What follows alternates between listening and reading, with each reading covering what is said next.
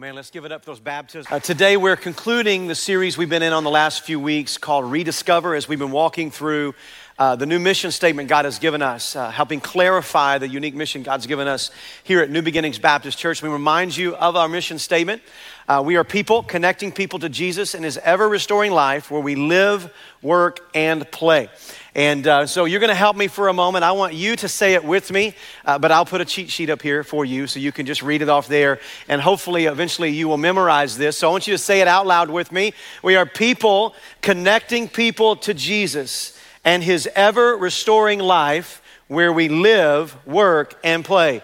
That was almost not terrible, all right? Let's just try it again, together again. All right, lift your voice, let's say it together. Ready?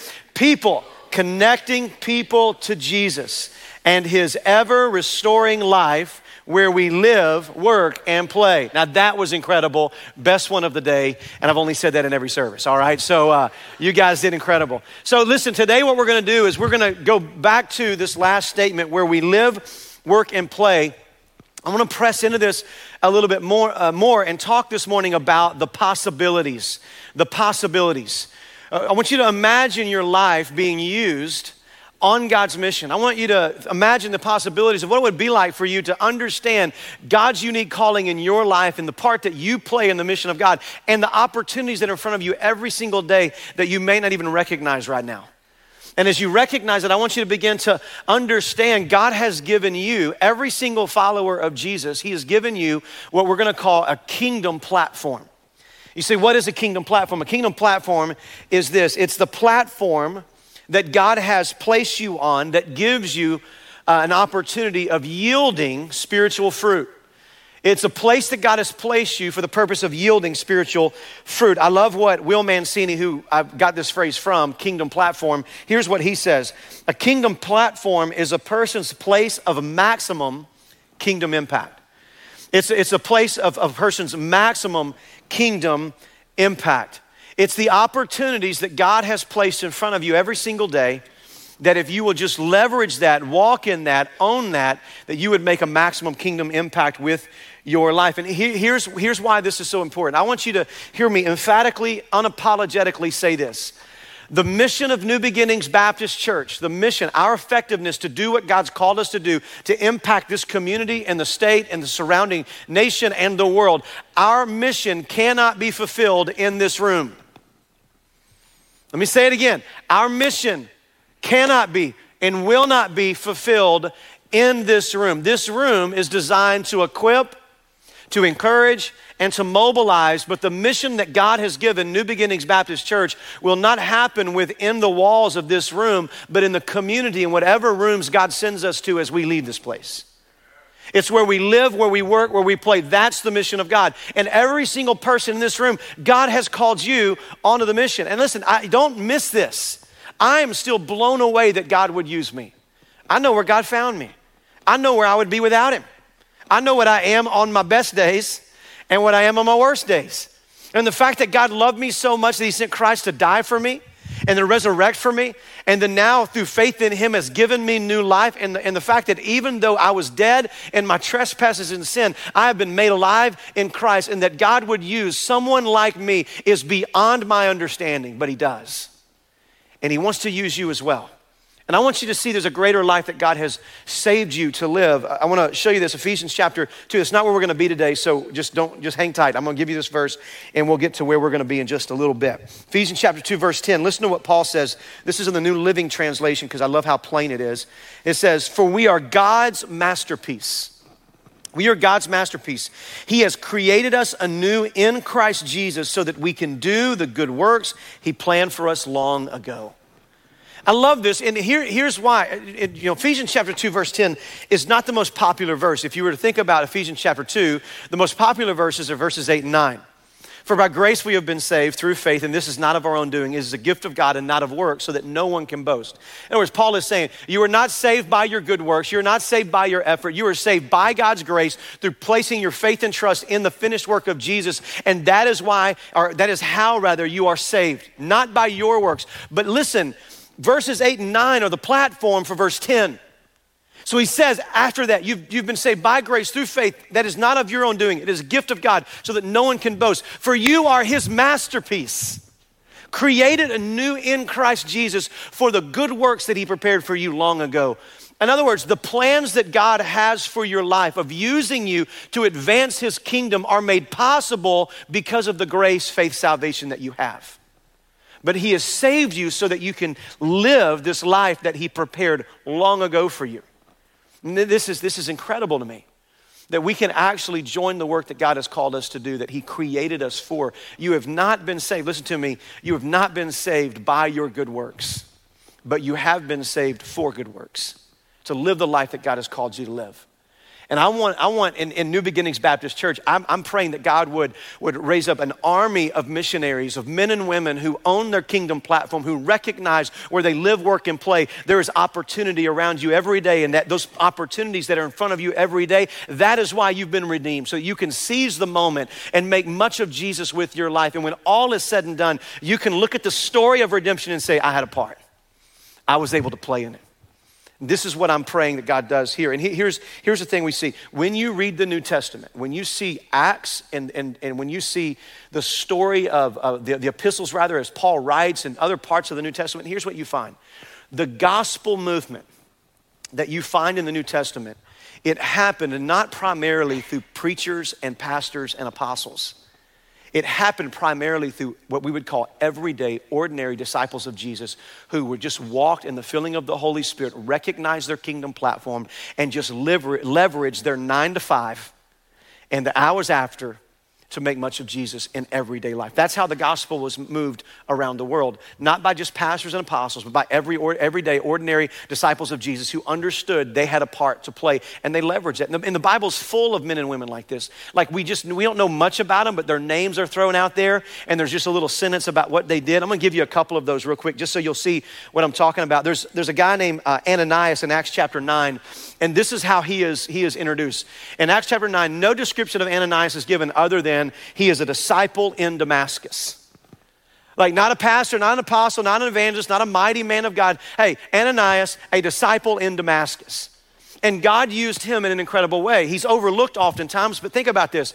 Ananias is just an ordinary disciple living in Damascus. He's praying, and while he's praying, Jesus shows up and says to him, hey, I'm sending a guy named Saul of Tarsus. Now, if you don't know who Saul of Tarsus is, he's eventually going to become the Apostle Paul, the greatest missionary the planet has ever known.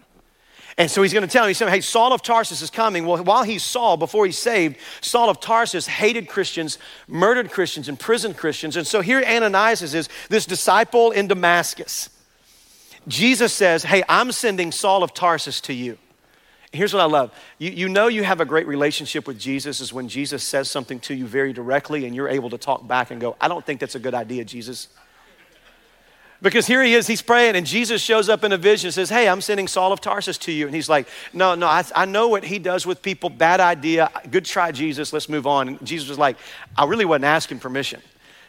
I'm telling you he's coming, and I'm telling you you're going to go. And I love this. This disciple in Damascus, a nobody, says yes to Jesus, not knowing that when Saul of Tarsus shows up, God is going to use him to perform a miracle in Paul's life where he receives his sight, and through the receiving of his sight, Paul is going to give his life to Jesus. Ananias is going to lead the Apostle Paul to Christ, for crying out loud. He's going to baptize him, and he's going to affirm his call to ministry. In fact, Paul talks about this later on in Acts, like Acts chapter 22. He says that Ananias affirmed his calling. So this just average, everyday, ordinary disciple in Damascus, God uses to intersect the life of Saul of Tarsus, who becomes Paul the Apostle. And by the way, we're in this room because of the ministry of Paul the Apostle. Could have never happened without Ananias, a disciple in Damascus. In Acts chapter 9, there's another one. There's a lady by the name of Tabitha. Tabitha is also known, her name, and this makes me laugh every time because there's a hidden 8th grader in me somewhere. Tabitha is also known as Dorcas, and you can do what you want with that. I'm just glad she didn't grow up in my school. It would have been bad. So here's the way it introduces her. Dorcas is introduced as a disciple.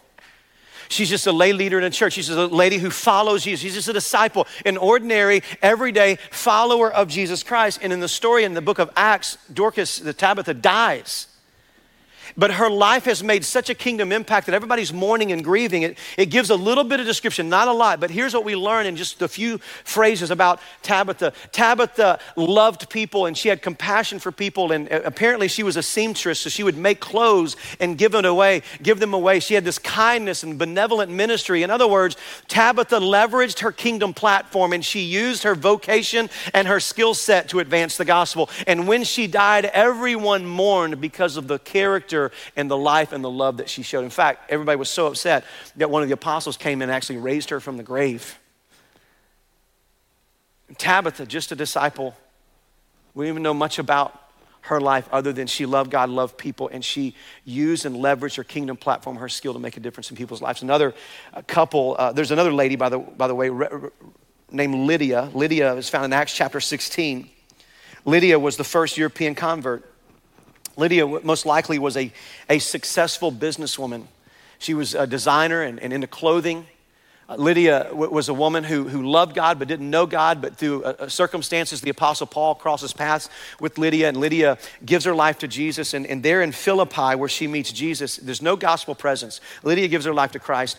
A guy in a jail, he's a jailer, he gives his life to Christ. A prostitute gives her life to Christ. And now all of a sudden you got all these believers starting to pop up in Philippi with no church. And so what does she do? The successful businesswoman who is financially stable, she opens her home and starts the first church in Philippi.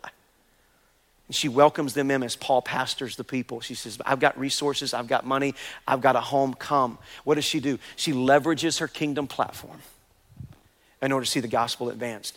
You see this through a husband and a wife, Aquila and Priscilla. I love those names, Aquila and Priscilla. In fact, I want to say it rightly, Priscilla and Aquila.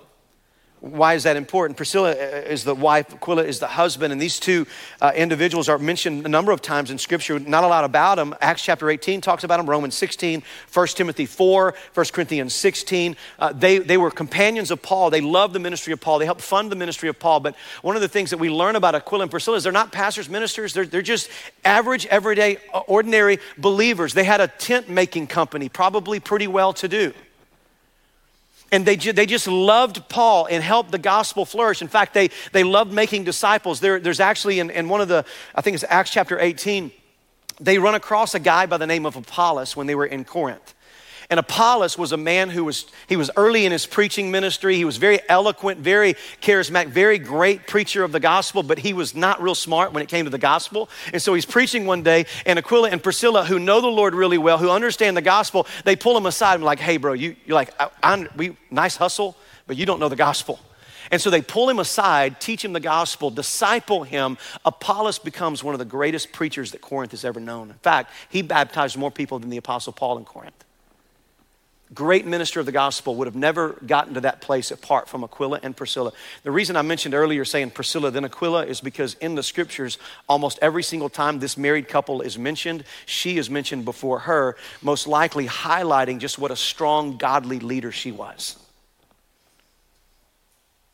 Just an ordinary believer making tents. And while she's making tents and he's making tents, they're making disciples, pouring into people. The other one is Luke.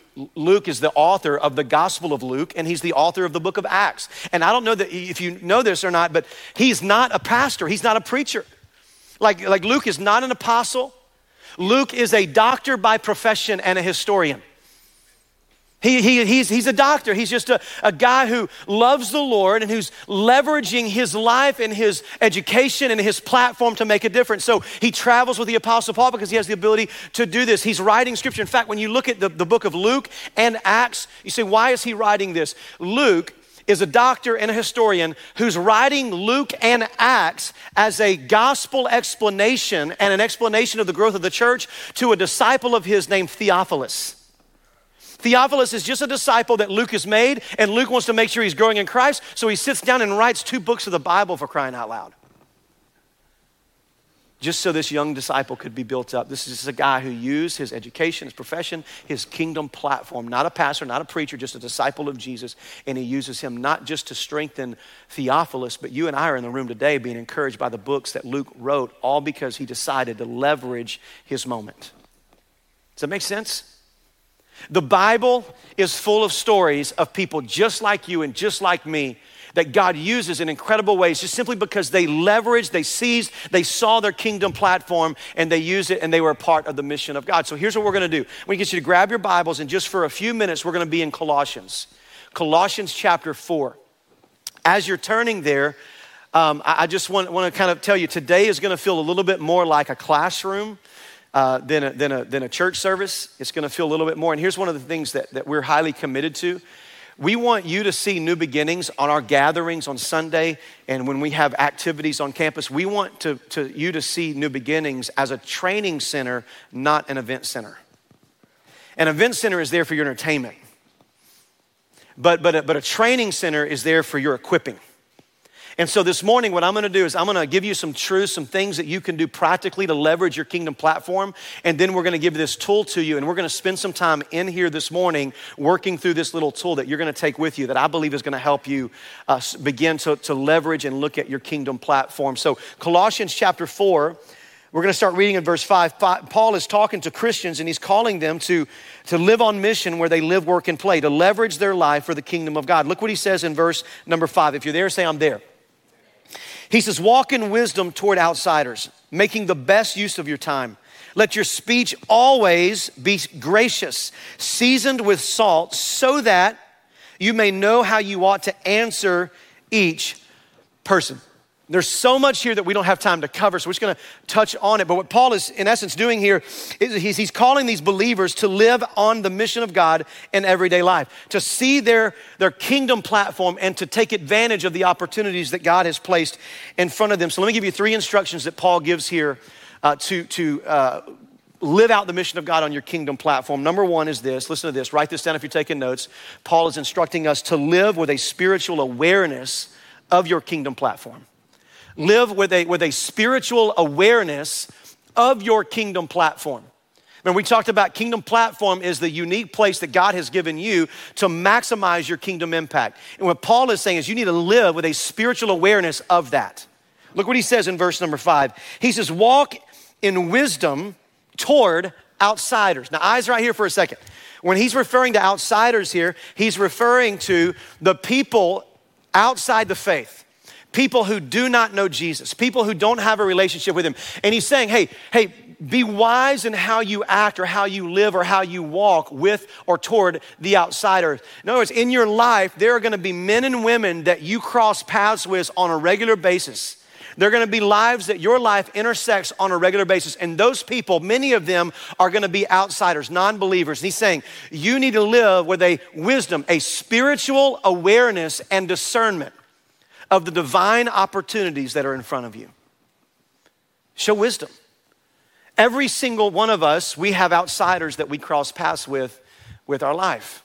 And Paul is just simply saying, listen, you gotta recognize those people that you're frequently crossing paths with as you go through life. That is your kingdom platform. Those are the outsiders that God is letting your life intersect. And who knows? It might be that you're the person he's placed in their life so they might find Jesus. So you've got to have wisdom, you got to have discernment. This is important because what I want you to see this morning is that everybody has what we're going to call a crowd cloud. All right, you say, what is a crowd cloud? A crowd cloud, it's the group of people that your life intersects most frequently as you go about life, where you live, work, and play. That's your crowd cloud.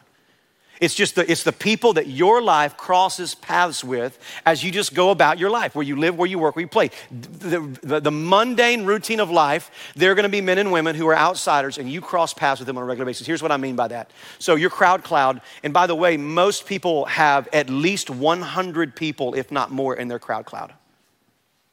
These are people that God has, for whatever reason, allowed them to enter into your life. Listen, some of them you know, some of them you don't know. Some of them, you know their first name and you know their last name and you know their story and you know everything about their life because you're doing life with them. Some of them, you don't know, you know their first name, you don't know their last name. You don't know where they live. You don't know if they have kids. You don't know what they do for a living. You may know their first name because of some passing interaction. Some of them you interact with more regularly than you think. You don't know their name. You don't know anything about them, but they're in your life and they're in your crowd cloud. So let me give you a couple of examples. So neighbors would be in your crowd cloud, people that you're passing by and waving to every day. Every day you're seeing their house and you're seeing them out there getting their paper, whatever it is, pass by them. Hey, how we doing? How we doing? You don't even know their name. You've never met them. You just pass by. Your crowd cloud would be people in your office that you know really well. Could be students in your classroom, could be teammates that you have on your team, or families, parents of teammates that are on your kids' teams. It could be the UPS driver that does your neighborhood, and you're in your neighborhood, or maybe at your house 1 or 2 times a week. You don't know their name. You've never really interacted with them, but every week there is some sort of passing where you interact with them, even if it's just waving at them as you go by, or them dropping off a package at your home.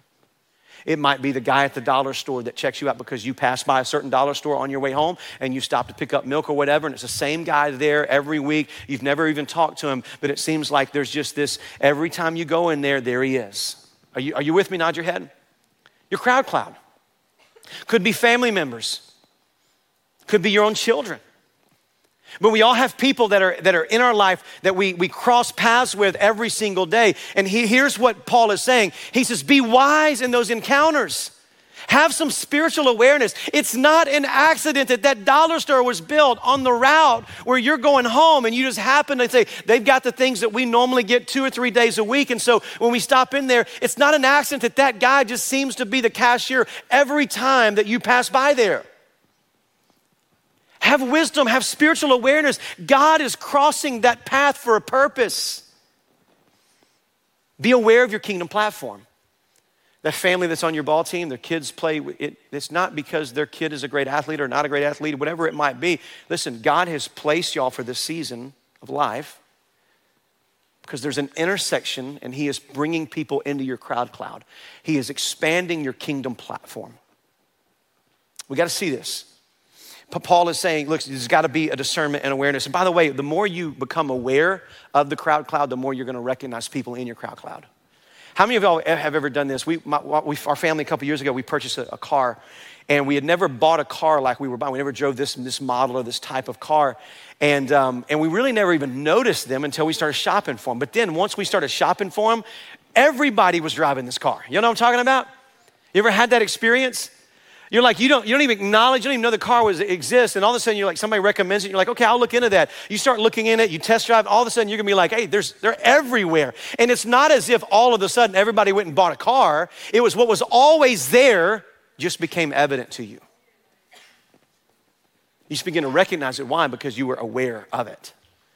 And this is what happens when we walk in wisdom toward outsiders. Here's number 2, here's truth number 2, the instruction he gives us. So the first is this: live with spiritual awareness of your kingdom platform. Number 2 is leverage your kingdom platform with a sense of urgency. Leverage your kingdom platform with a sense of urgency. So once you begin to acknowledge and identify your kingdom platform, now begin to act on it. Look what he says in verse 5. He says, making the best use of the time. When Paul says making the best use, in essence, he's saying seize the moment, leverage the opportunity, have urgency. The parallel verse of this is, when I say parallel, a lot of Paul's writings, he'll have like Ephesians and Colossians are what we call parallel books of the Bible, where Paul says a lot of things in Ephesians that he also says in Colossians. And you can find the parallel passages. Well, the parallel passage to the one we're looking at today is Ephesians chapter 5, verse 16, where he says this. Paul simply says, he goes, making the best use of your time. Making the best use of time. And specifically in that parallel passage, some translators translate it redeeming the time, or buying up the time would be a very loose interpretation of that, buying up the time. The picture that Paul is painting in both of these is this: it's like making the most out of an opportunity that's not gonna last forever.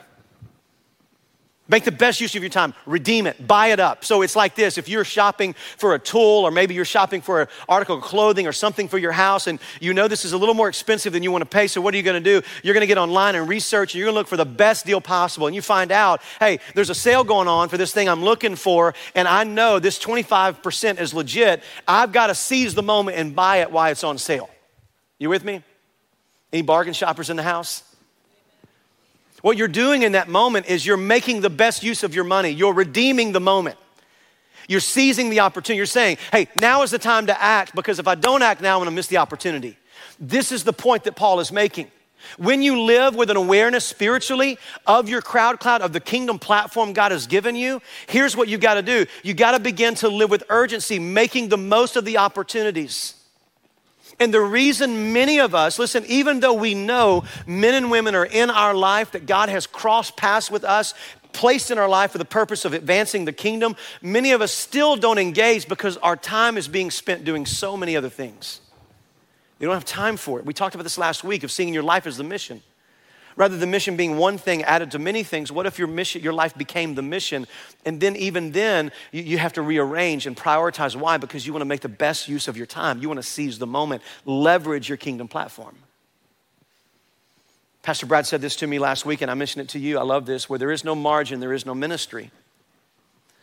And many of us are not making the best use of our time because we're filling our life with so many things that are not a part of the kingdom platform, that we have no time for the kingdom platform. And Paul is saying, listen, there needs to be an urgency. So listen to me, this is the perspective change that you've got to have, that we've all got to walk with every single day. So that UPS driver that's dropping boxes off, you don't know his name, but he's there every week at your house or at your neighbor's house and you're passing by. Listen, he will spend eternity somewhere.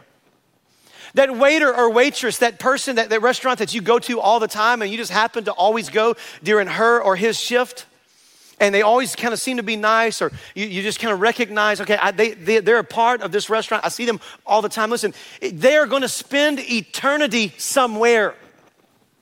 That neighbor, the third house down on the left, that you don't really know them, you just wave at them when you leave to go to work. Listen, they're going to spend eternity somewhere. They're going to spend eternity in heaven or hell, and the only determining factor of which it is what they do with Jesus. How do you know that God has not placed you in their life? They have placed them in your crowd cloud so that you might be the one to lead them to saving faith in Jesus.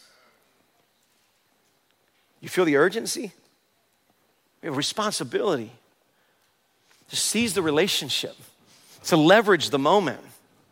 This is incredibly, incredibly important, which leads me to number 3. So I want you to see how they all flow together. Listen to this. Live with a spiritual awareness of your kingdom platform. Number 2, leverage your kingdom platform with a sense of urgency. Number 3, listen to this. Look for ways to show and share Jesus through your kingdom platform. Look for ways to show and share Jesus through your kingdom platform. I love what he says in verse 6. Listen to this. He says, let your speech always, everybody say always.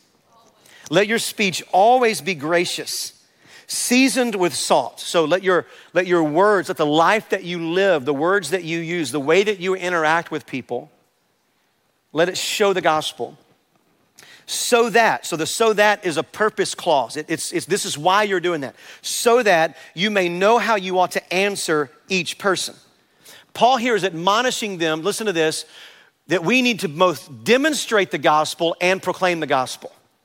That you demonstrate the gospel in the way that you interact with people, you show the gospel, and then you proclaim the gospel by actually sharing the truth of who Jesus is. And Paul is saying it requires both if we're going to be effective on our kingdom platform. First, he says, you got to show the gospel. He says, let your speech always be gracious, seasoned with salt. Now, let's be honest. Is that the case? Our speech always gracious, seasoned with salt? Listen to me. Here's what Paul is saying to us. Listen.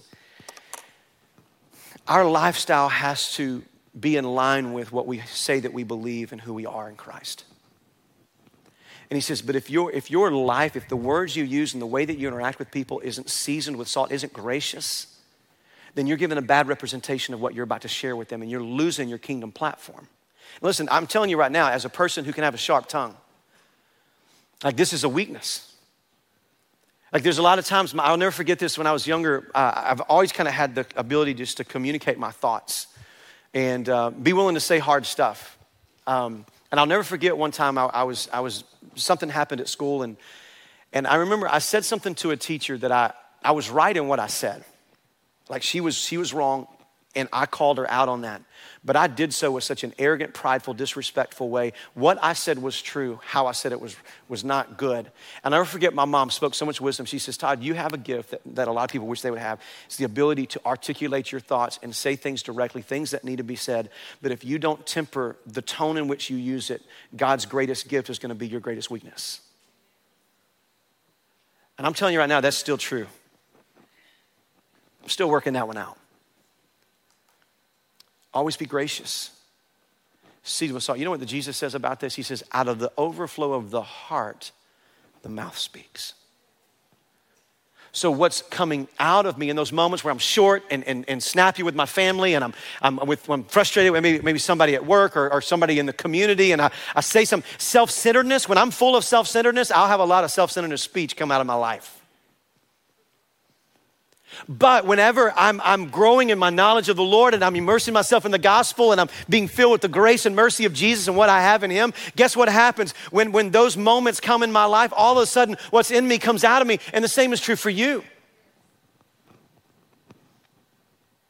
Like in those moments where just something just comes out, that's the truest form of what's inside of you. And by the way, this whole idea of season your speech with salt in this particular day had two major purposes. One was flavor, which we have today. The other one, it was a preservative. It was how they refrigerated their food. It was how they preserved their food. So what he's saying is, when in your speech, make sure that you're life-giving. Make sure that you're building up, not tearing down. Make sure that there's a flavor that makes Jesus taste good to the world. And this applies, by the way, to what you say on social media, just in case you didn't know it. So Paul in our day would say, make your speech and your text and your social media posts seasoned with salt and gracious. For some reason, we think we get a pass because it's on social media. See, we're pretty good at stuffing down the real person of who we are, the person who's not gracious, the person who's not seasoned with salt. We stuff that down pretty good when we're face to face, because at the end of the day, most of us are cowards. Let's just be honest. And so we'll smile and say what we want to say, and we'll just be fake for a moment. And then we get behind the keyboard, we become cowboys, right? And now we're willing to, and we're getting in fights with people within the church or within the community online. Like, what's the point? And here's what's happening. What's happening is your kingdom platform is being shattered. One rule of thumb I would encourage you to have, listen, pray about it before you post it. Pray about it before you post it. And when all else fails, have somebody proof the post and then hit delete. But it's not just show the gospel, it's share the gospel. Look what he says here. He says, season with salt so that, this is purpose, you may know how you ought to answer each person. So it's not just show Jesus, it's show and tell.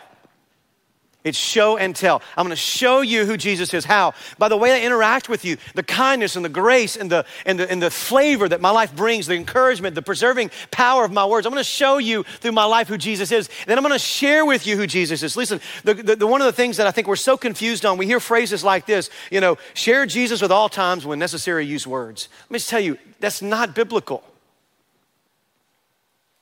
Share Jesus, and if you have to, use words. No. Share Jesus at all times with your life. And at the same time, share Jesus with your mouth. It's both. And so many people want to do the escape. I'm just going to let people look at my life and they'll see the gospel in me. And no, they won't. They're just going to think you're a great guy and a great girl. What they need to know is you're not.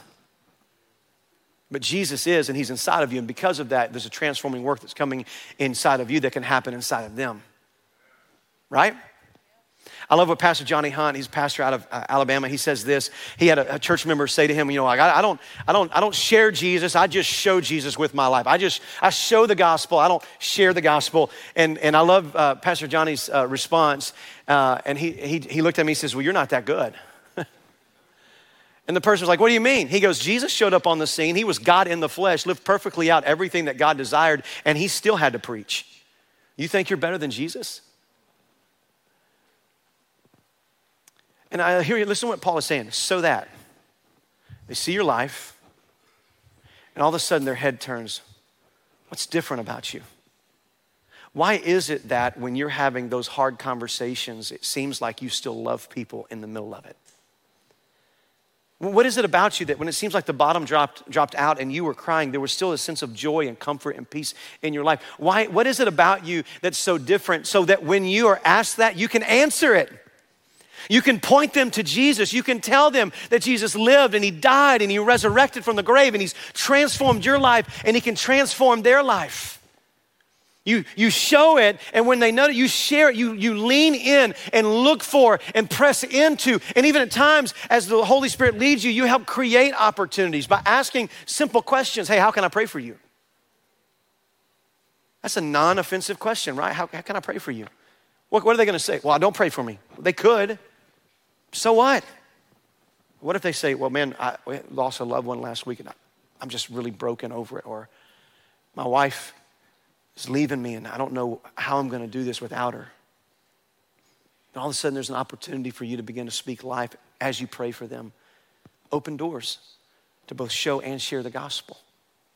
This is what Paul is saying. He's saying, listen, look for ways to leverage into your kingdom platform so that you can share and show Jesus to the world around you. Now listen, Paul is the great example of this. I got to do this very quickly, but Paul is the great example of this. He shows us what this looks like to have a mentality that's kingdom platform focused. I want to show you what he does in verse 2 through 4. Look what he does here. Colossians chapter 4, verse 2 through 4.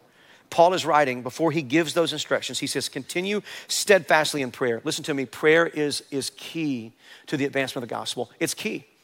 Steadfastly means pray constantly, being watchful in it with thanksgiving. Now listen to verse 3, specific prayer request. He's going to ask for two things. At the same time, pray also for us, for Paul and his companions, that God may open to us a door for the word. The word is the gospel, for the gospel, to declare the mystery of Christ, on the account of which I am in prison, that I may make it clear, which is how I ought to speak. Listen to what Paul is saying. Paul is writing this from prison. Paul, this is called a prison epistle. I think that's what it's called. Yeah, he's writing this in jail. Now I want you to listen to this. There's two requests Paul prays for.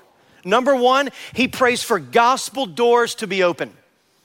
For gospel doors to be open. Now notice this, he says, listen, pray for us also that the doors might open for the word, for the gospel to go forward. Which is why I'm in prison. Why is Paul in prison? Because he preached the gospel. But notice this, when Paul says pray for us also, he doesn't say pray for prison doors to be open. He says pray for gospel doors to be open in prison. Why? Because Paul understood where we live, work, and play matters. He understood his kingdom platform. Right now, where he lived was in prison. Therefore, his kingdom platform was those who are around him in the prison. He says, so now that I understand my kingdom platform, I'm asking you to ask Jesus to open doors, the gospel to move forward on the platform that he's given me. And then he says, listen to this, not just pray for gospel doors to be open, pray for gospel clarity as I walk through those doors. Pray for gospel clarity. How many of you ever feel like you just don't have the right words to say to someone when you're sharing Jesus? Don't raise your hand. 3 or 4 or 5 of you are honest. The rest of you liars in here. You know, Paul is saying, hey, I'm a part of that team. He says, I'm asking you to pray for me so that when the time comes, I'll know what to say and I can say it the right way. So if you've ever felt insecure about sharing your faith and unconfident, like I want to make sure I say it right, just know that Paul is praying for the same thing that you should be praying for. So I love this. He prays. He seeks the face of God. He says, I want you to pray for gospel doors to be open. And I want you to pray for gospel clarity as I walk through those doors.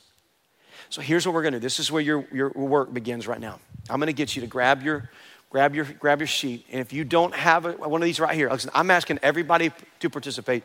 Even if you're like, I will never do what's on here. Great, that's fine. At least just fill it out for me. Just humor me in this if you're willing to. Now listen, if you don't have a sheet, raise your hand up really high. We have more people that are going to pass those out.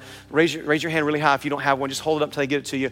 We got a number of people that's going to be passing those around. As they're doing that, let me tell you what we're going to do. We're going to start with this side. We're going to start with your crowd cloud. Here's what I want you to do. We're going to take eight or so minutes to do this, and then we're going to pray over these sheets. And I'm asking you, listen, we're ahead of schedule, so let's just walk through this exercise. And here's what I want you to do is I want you to identify your crowd cloud. There's going to be an example up here on the screen. I want to show you. So on the crowd cloud, if you know their first name, write their first name. If you know their first and last name, write their first and last name. So where you live, where you work, where you play, I want to get you to identify your crowd cloud. But like on the example here, it just says here, a guy at the corner house. I don't know his name, but I pass him every day. So it could be for you, the lady at the dollar store. It could be the waiter at whatever restaurant that you see them all the time there and they're coming to your mind. Just say the waiter at the restaurant. Just put that down there. Identify your crowd cloud. Could be the umpire at the baseball game. Put their name there. Where you live, work, you play. So, and then on this other side, you're going to answer a couple of questions. I want you to identify what area where you live, work, or play right now do you see the greatest kingdom platform? Because sometimes life, like for instance, there's sometimes in my life the greatest kingdom platform that I have is when I'm coaching a basketball team for my kids and all their friends. I can recognize that. So for you, it might be where you live, your neighborhood, your environment, where you go to the gym, could be where you play, could be your work.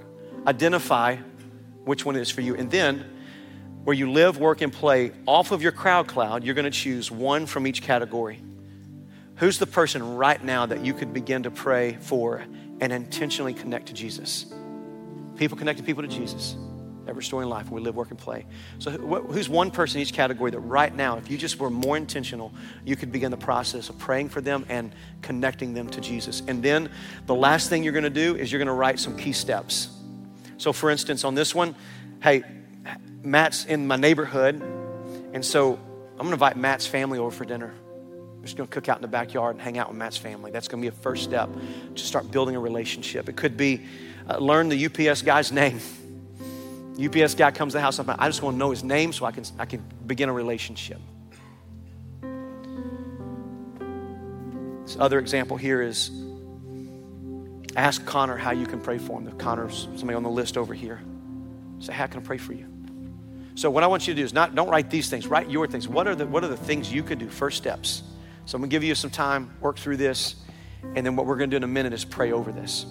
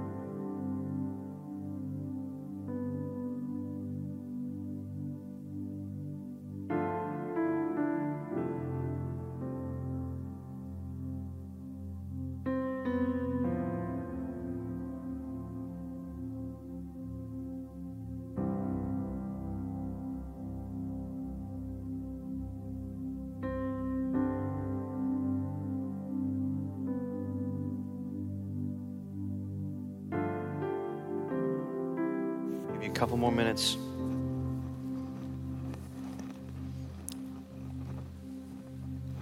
Ask the Holy Spirit to lead you.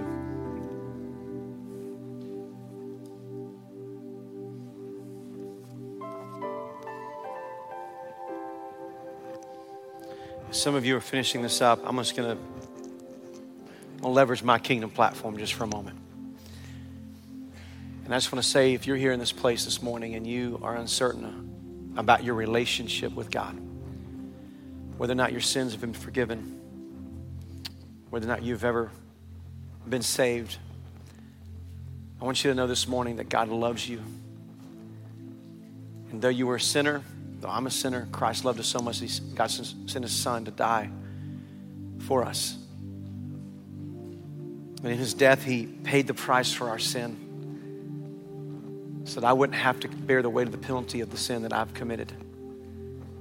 But the great news is he didn't stay dead. 3 days later, he resurrected from the grave back to life. That means that in him, I can find eternal life. In him, my sins can be forgiven because he paid the penalty. And it is proven by his resurrection.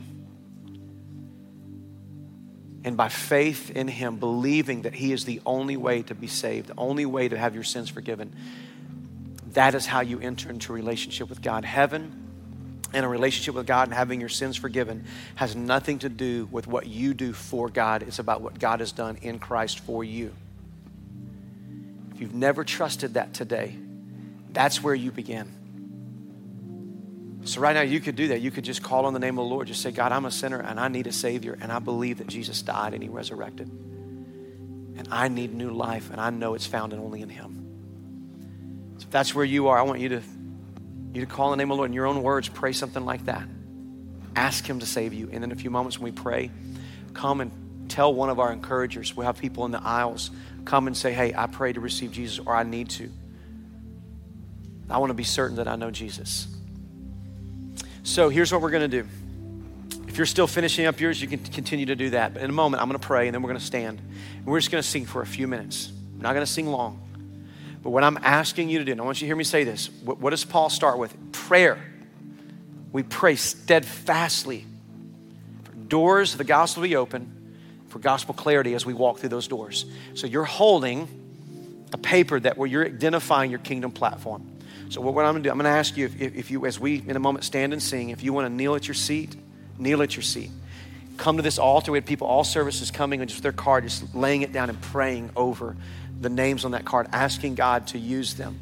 I want us to take this serious. God wants to use you to advance his mission. So let's just start that journey of God using us by calling on the one who empowers us to be used. That's him. He calls us and then he equips us. So this morning you're recognizing that call, then come and depend upon him. Lean down on your knees, get before him and say, God, I need you. And I need you to empower me. As we do that, if you need to come and receive Christ, people are going to be available for that. Father, I love you. And I'm asking now in the name of Jesus that you would move like only you can move, Lord, that you would draw us to a place of brokenness over the names on our paper. And that we would begin to leverage the kingdom platform that you've given us to advance your mission. God, for those who need salvation, Lord, or those who prayed this morning to receive you, let them come. Well, give them the courage to go tell somebody. As we worship you and as we focus on you, Lord, have your way in this place in Jesus' name.